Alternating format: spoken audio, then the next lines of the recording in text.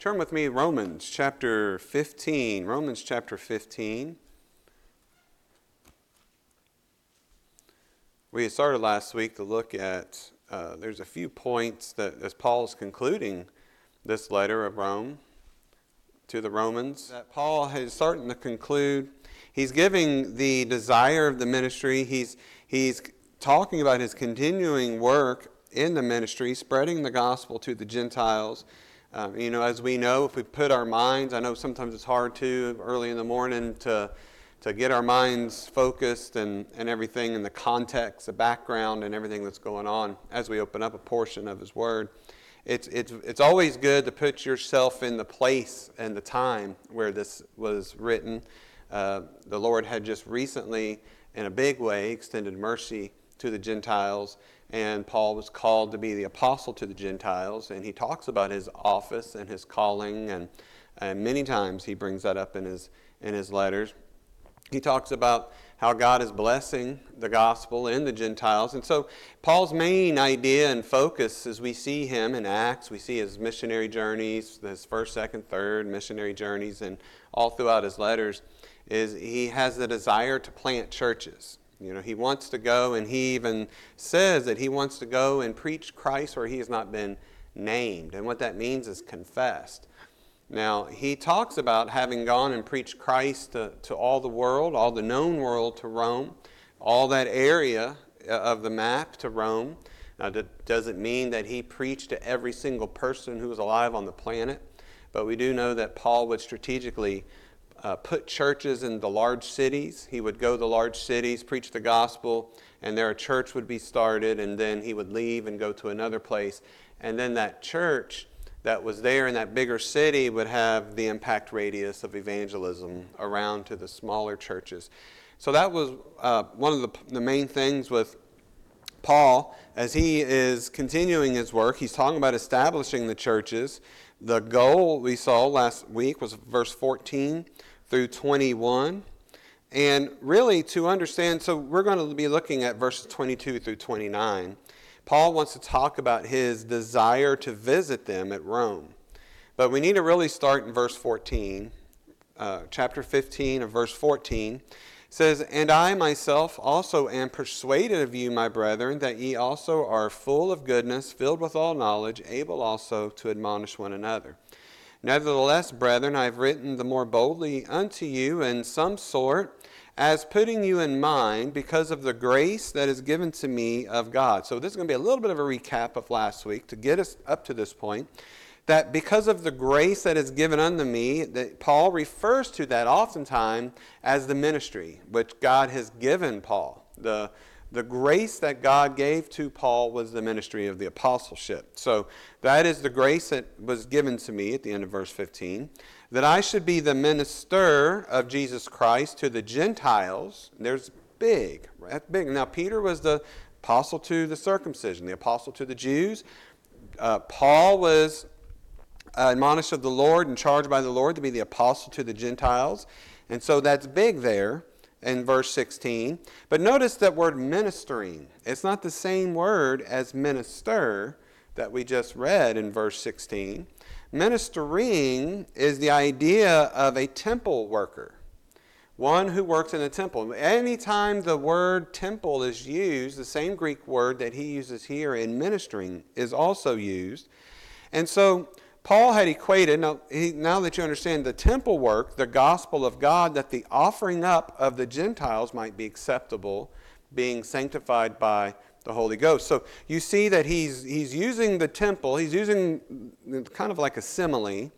Just like a priest in the temple is the worker offering up sacrifices that are pleasing to God, so also Paul is offering up the Gentiles in the same way. To be pleasing to God. But notice, being sanctified by the Holy Ghost. That's where the power is. That's where God is doing the separation. God is doing the reconciliation of the Gentiles to himself, being sanctified. So it's sanctification is God isolating a people to himself. He's calling them out from where they are to himself for a purpose by using the Holy Spirit. So verse 17, this is not lost on Paul. I have therefore whereof I may glory through Jesus Christ in those things which pertain to God. For I will not dare to speak of any of those things which Christ hath not wrought by me, to make the Gentiles obedient by word and deed. So verse 17, again, it's not lost on Paul that the accomplishment and the results of what he's seeing is the power of God. It's the grace of God. It's the work of God. And we have to be very careful. We can be thankful and boastful about what God has done, but it's not that we are boasting in ourselves. We're boasting in what God has done. And we should be humbled and know that at the best that you are, you're still an unprofitable servant, according to the Lord. So we're just humbled that he's using this vessel to do any of his work upon earth, and we need to be careful to give God all the glory. Not only is that the right thing to do because we love him, that's what we should desire to do, but you should be scared to death not to do it. Because we see all throughout the Word of God, what happened when people started giving themselves credit for God's work?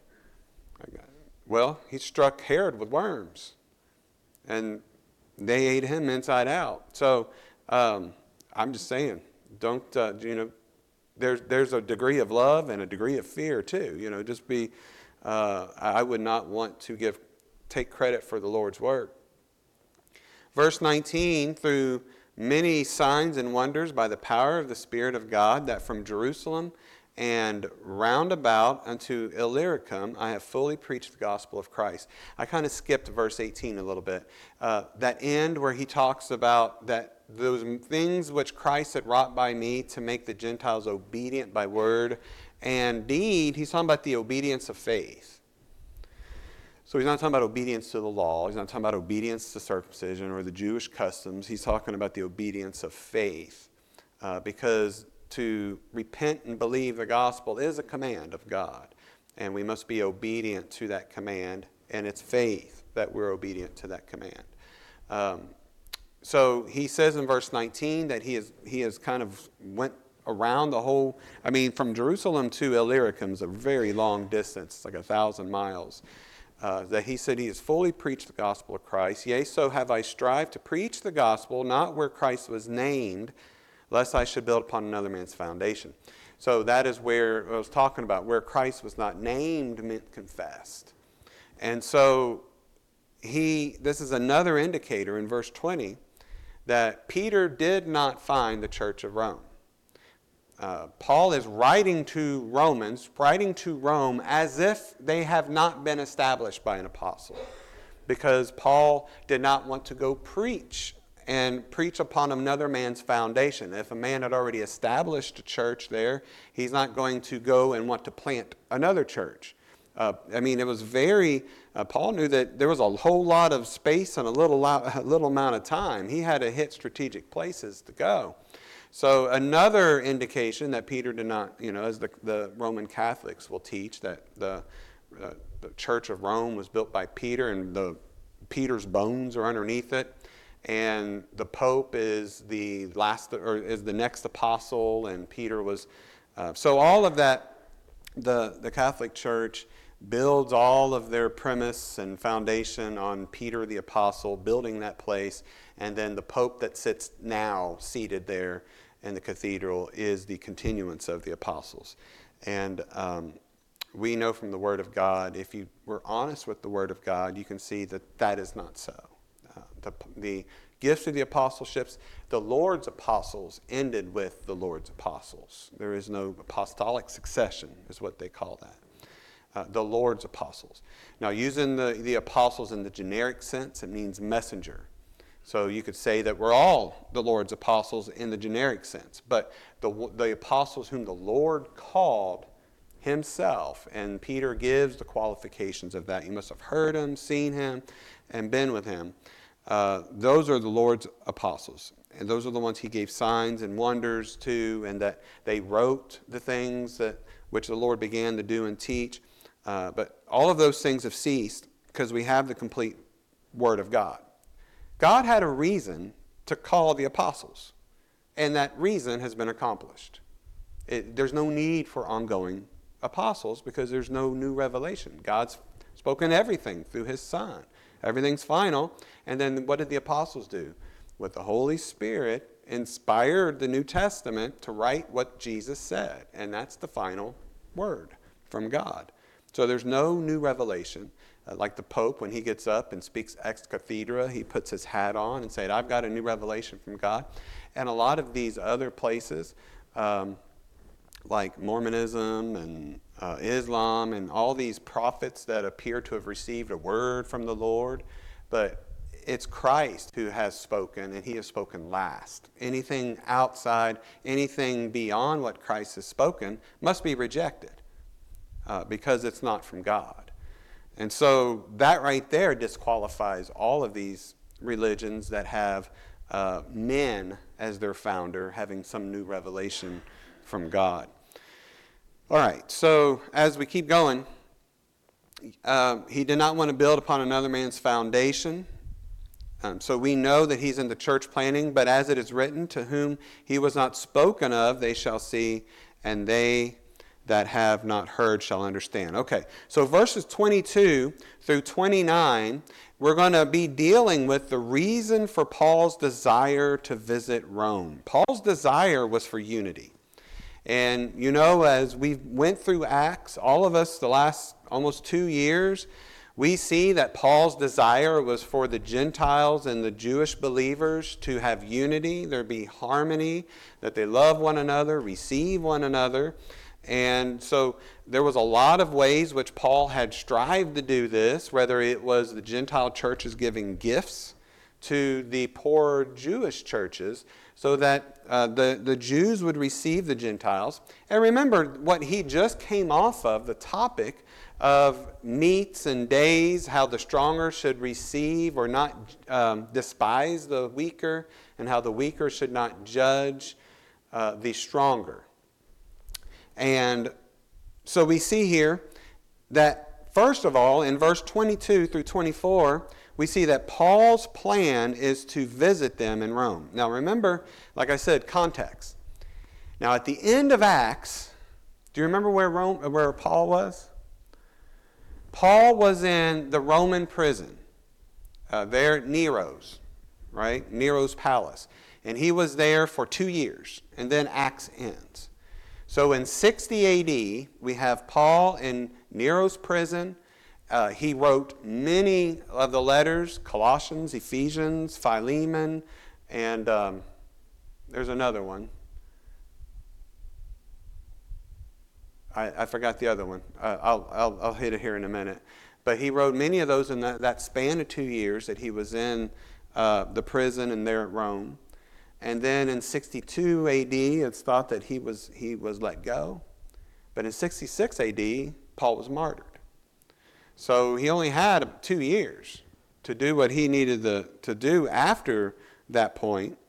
But we know that his desire was to come to Rome. So before we see we're reading Romans. And so he wrote this letter in Corinth, and he sent it. And we'll see who the messengers are here in chapter 16. But these are the messengers who sent the letter to Rome. But in verse 22, he says, "For which cause also I have been much hindered from coming unto you." Now, he had been hindering from coming, look at that word "for," because of his church planting that he just named in verse 20 and verse 21. Because the Holy Spirit had him having a work to do, the will of God was to plant all these churches.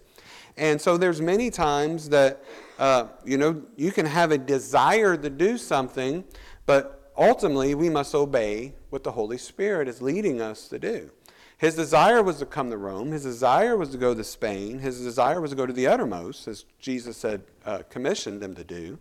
But he said in verse 22, I'd been hindered, which is kind of you want to read that word in a bad connotation, but he's not been allowed to so far because of the work which he had been doing, planting the churches. Verse 23, but now having no more place in these parts and having a great desire these many years to come unto you. So the Holy Spirit's opening up the doors now for him to make this trip to Rome. And that was his plan. So in verse 24, whensoever I take my journey into Spain, I will come to you, for I trust to see you in my journey, and to be brought on my way thitherward by you, if first I be somewhat filled with your company. So we're going to stop here for a little bit and ask the question, did Paul ever get to go to Spain? Because that was his desire here. Now, again, we know that this letter was written when Paul was in Corinth. This was before he went to Jerusalem. So if you were to equate this in Acts, it was before Acts chapter 20. When Paul goes to Jerusalem, it's before Agabus warns him. It's before those things. 60 A.D. in Acts 28 is when Paul arrives in Rome. 61 A.D. are the last two verses in Acts. Actually, turn to Acts with me. I kind of wanted to do this when we ended our Acts series, but knew that we would be coming to this passage in Romans. So I wanted to wait until now to kind of give us a timeline of Paul's journeyings, because we really stop following Paul here when he's in the Roman prison in 60 A.D. So look at the last two verses of Acts. He says, and Paul dwelt 2 whole years in his own hired house, and received all that came and unto him. Now Paul was under house arrest in Rome. And he had to actually pay rent. Verse 31, preaching the kingdom of God and teaching those things which concern the Lord Jesus Christ with all confidence, no man forbidding him. We are not ultimately told specifically whether Paul went to Spain or not. There are some writings that are out there. For example, there is a man named Clement who was a pastor or church leader, and in 95 A.D., which is 30 years after Paul had been executed, he wrote this. He said, Paul had reached the farthest limits of the West. Now, to them in that day, the farthest limits to the West was the area of Europe and Spain. You know, where you have Britain and everything of that. So perhaps Paul did go to Spain. But here's the thing that we do know after Paul was released. Remember, he's only got 2 years before he's arrested in Troas, which is an upper, it's kind of north to Ephesus. So here's Turkey, right? So Spain is way down here, and Turkey's up here, and then here's Jerusalem.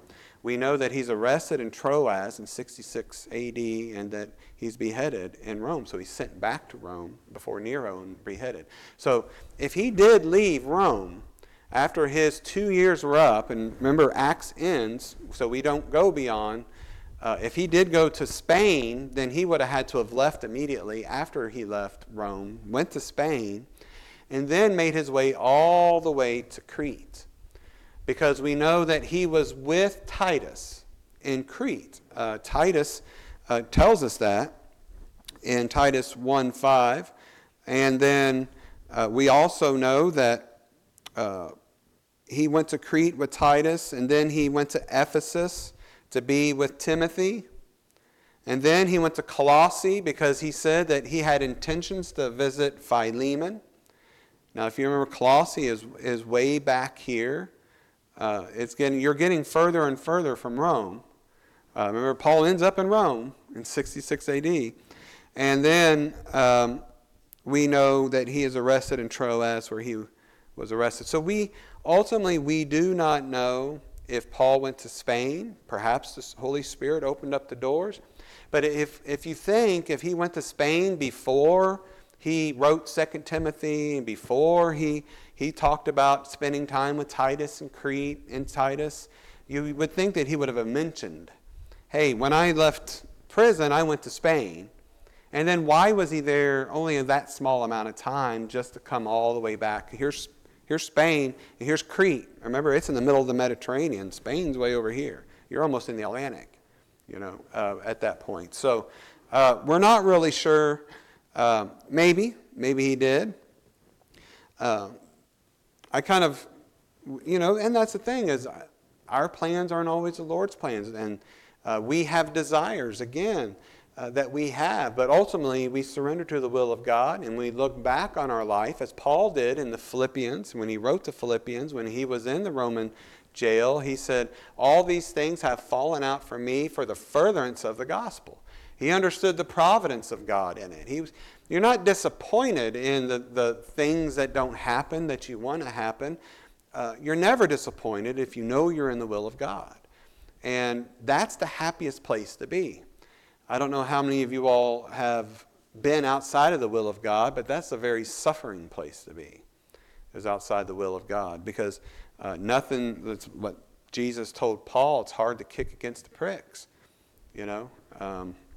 Where the Holy Spirit is steering you to go, and you start kicking against those, you end up just driving in those thorns a little bit deeper and deeper every time we try to rebel. But here come back to Romans chapter 15 with me. So I had always intended, even when we ended Acts, to bring this up in Acts chapter 15 about Paul's desire to go to Spain. He wanted to go to Rome and then go on to Spain. But Paul says this many times throughout his epistles. In verse 24 of chapter 15, whensoever I take my journey into Spain, I will come to you, for I trust to see you in my journey, and to be brought on my way thitherward by you, if first I be somewhat filled with your company. So this is a language that Paul uses often when he talks about when he visits the churches, that they will equip him with material things, with substance, with not only fellowship, but to be furnished by them, and that be brought on my way. He uses that exact phrase in Acts 15:3. He says, and being brought on their way by the church, 1 Corinthians chapter 16. He says, that ye may bring me on my journey whithersoever I go, 2 Corinthians, and to pass by you into Macedonia, and to come again out of Macedonia unto you, and be brought on my way toward Judea. And that really opens up the topic that he's getting ready to talk about how the church, if we are giving spiritual blessings, I believe that those of the churches should also, it's not a hard thing, and it's actually a heart of love to return the spiritual things which we give with material things. Spiritual things that we give are much more valuable than material things. And it's not a lot to ask.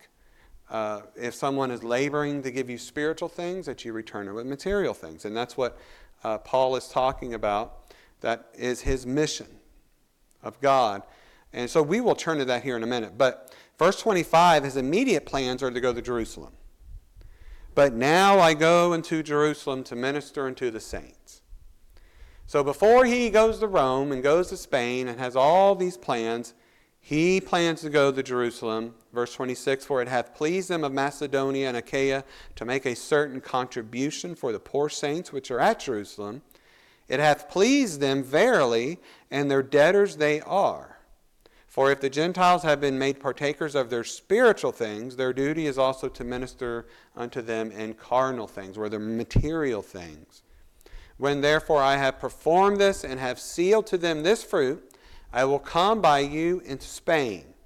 And I am sure that when I come unto you, I shall come in the fullness of the blessing of the gospel of Christ. So we're going to stop and dissect these verses for a little bit.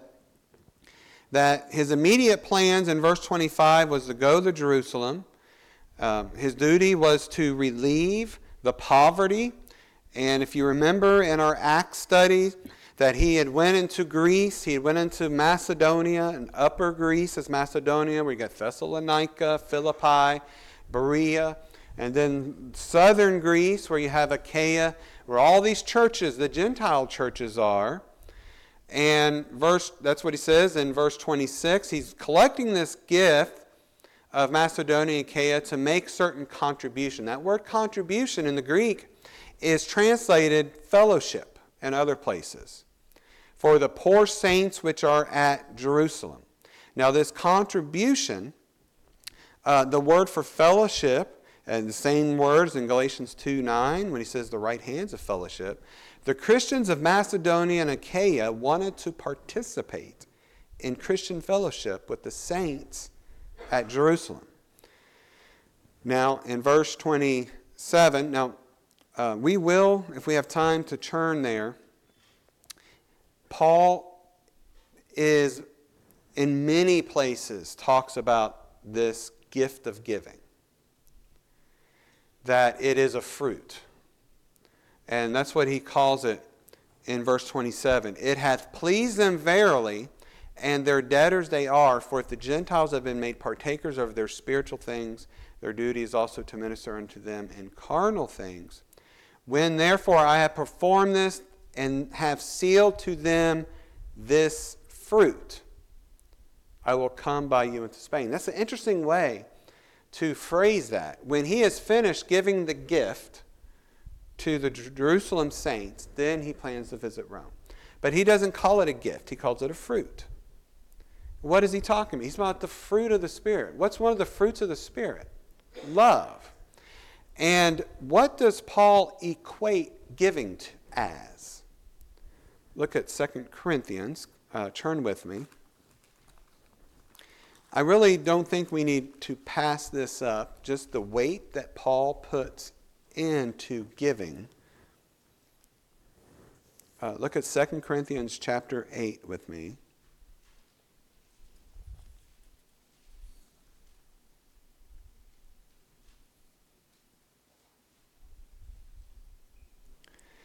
Second Corinthians chapter 8, verse 1, Moreover, brethren, we do you to wit of the grace of God bestowed on the churches of Macedonia.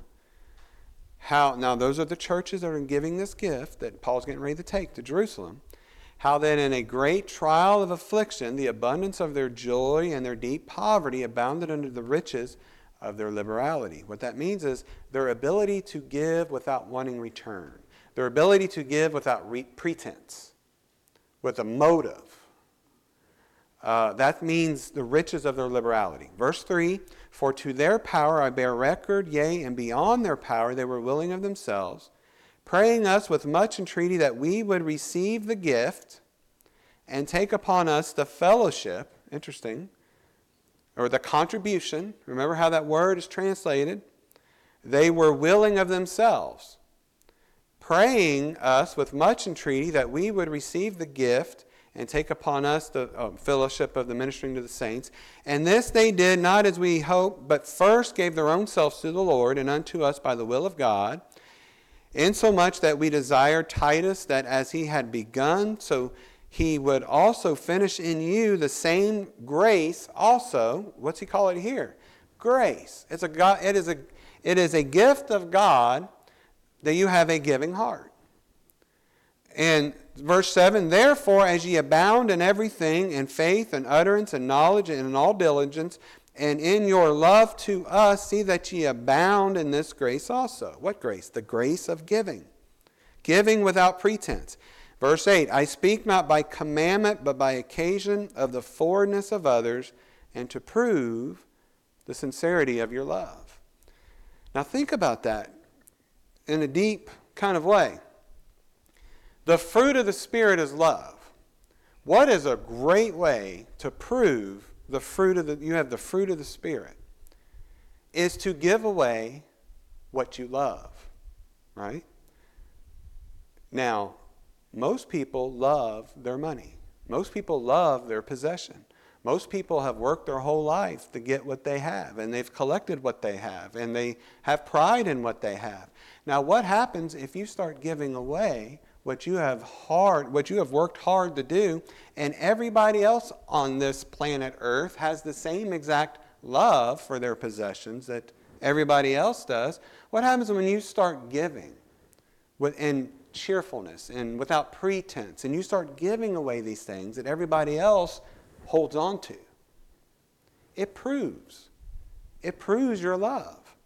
And that is, it's a fruit of the Spirit. It is an evidence of the fruit of the Spirit. And so verse 9, he talks and he says, "For ye know the grace of our Lord Jesus Christ, that though he was rich, yet for your sakes ye became poor, that ye through his poverty might be rich." And so look at verse 12. This is how the gift, "For if there be first a willing mind, it is accepted according to that a man hath, and not according to that he hath not. For I mean not that other men be eased and ye burdened, but by an equality, that now at this time your abundance may be a supply for their want, that their abundance also may be a supply for your want, that there may be equality." The Lord puts us all in situations where we're providing for each other. He wants, think about that. What greater demonstration of love is, here's a church, when I'm low on supply, you're giving your extra that God's given you for my low supply. I thought I was going to get a surplus, but actually the Lord gave me this much money because He knew there'd be a need coming up. And so it just goes back and forth. And it's just, that's the equality He's talking about. Don't give away what you don't have. And don't give away everything you have. That's not the point. In verse 24, he says, "Wherefore show ye to them, and before the churches, the proof of your love and of your boasting on your behalf." And if you look at chapter 9, verse 7, he says, "Every man according as he hath purposed in his heart, so let him give. Not grudgingly or of necessity, for God loveth a cheerful giver." So not only are we to give, we are to give not grudgingly, not because we're forced to. But we give from a cheerful heart. Now, if you come back to Romans chapter 15, Paul calls that a fruit. "When therefore I have performed this," in 15:28, "when therefore I have performed this and have sealed to them this fruit, I will come by you into Spain." What a ministry. What a outreach. And so we see that Paul, his ultimate desire is for the Jerusalem Jews and the Gentiles and the church to have unity, harmony, and understand that we're all in Christ. And that the Lord may have mercy upon all. If you step even further back and look at Romans as a whole, isn't that what he's been doing the whole time? He's saying that the Gentiles have sinned, the Jews have sinned, all have sinned. All have come under the condemnation. All need to be saved. There will be no flesh justified by either the written law or the law that you have unto yourselves. God has sentenced that all are sinful, all are under condemnation, and all need His mercy. And so, as Paul had said, really, where did the gospel start? Where did the church start? The church started with the Lord's apostles. Those were the charter members of the Lord's church, were the apostles. And then the church of Jerusalem was kind of the mother church, though we don't report to any churches. It was the beginning of the corporate church, and then from there, the gospel spread. Think of all the hardship we saw in Acts, how they were persecuted, and as they were being persecuted, they were being spread out, and that's how the gospel went out. And it all started there, and that was Paul's thing. It's a little thing that those who have been blessed by the spiritual things that happened and started in this place, it's a little thing that we should provide them with material things.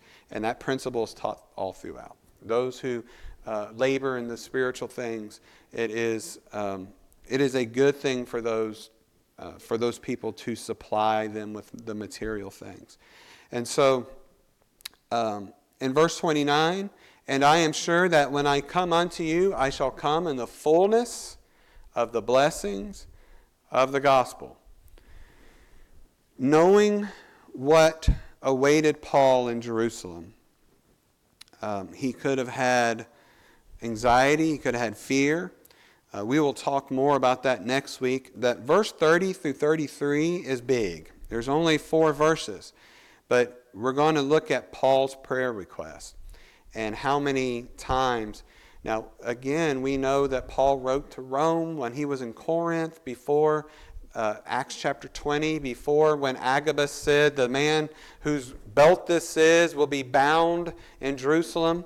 This could be the time in Acts where the Holy Spirit was giving witness to Paul, the things that would happen to him, the persecution that would happen to him in Jerusalem. Remember, he had that challenge in his life, that he knew that there was something awaiting for him in Jerusalem, but he was resolved to go. And he says, I am not only willing to be bound in Jerusalem, but I am also ready to die. But you know that deep down there's a fear, there's an anxiety he had to have had, where he's pleads with them, pray for me. Pray for me, that the Lord just continues to give me the resolve to live a life after His will. Jesus even comes to him and says, be of good cheer, Paul. When he was bound in chains and everything, he says, be of good cheer, Paul. As you have preached me here, you also will preach in Rome. But we know that Paul had looked at all of this, and it still amazes me, and just the maturity of faith when it comes down to the concern of other people's fruits. And that's what Paul was concerned with. He was not so much concerned about his safety, about this or that. Now, Paul had his desires. His ultimate desire, again, was to go to Spain, go to Rome. He did go to Rome. He didn't exactly go to Rome the way that he probably thought he was going to go to Rome, but he did go. And he did preach the gospel there in Rome. But, when we read Paul arriving at the shores of Rome, well, Malta, the shores of that, after that shipwreck, Paul never lost his integrity. This may not have been what he wanted. That was through a lot of pain and suffering and fear of this hurricane that he went through. They barely survived. Talk about PTSD. But yet he never lost his integrity. He never gave up. And he just drew strength, continued strength from the Lord. And he knew that he was in the will of the Lord. How much strength can we gain knowing that? And when you have strength and you have confidence in God, knowing you're in the will of the Lord, you know He's going to supply all your needs and all your wants, that frees us up, doesn't it? To go and pray and hope that others are being fed and they are giving and they are having fruit towards God. Let's pray. Heavenly Father, thank you for this day. Lord, thank you for this time that we come together to study your word. We pray for your power the rest of the day. Lord, we pray for your blessings. We thank you, Lord, for those who will be here. And Father, we pray your blessings upon them, knowing that it's been good to be in your house, to be fed, and to also worship with all our hearts. We pray for those who cannot be here, who are sick. And Father, you know each one, you know each heart and each need. We pray that you be with them, strengthen them, encourage them, and Father, if need be, convict them, Father, to return into your house. In Jesus' name, amen.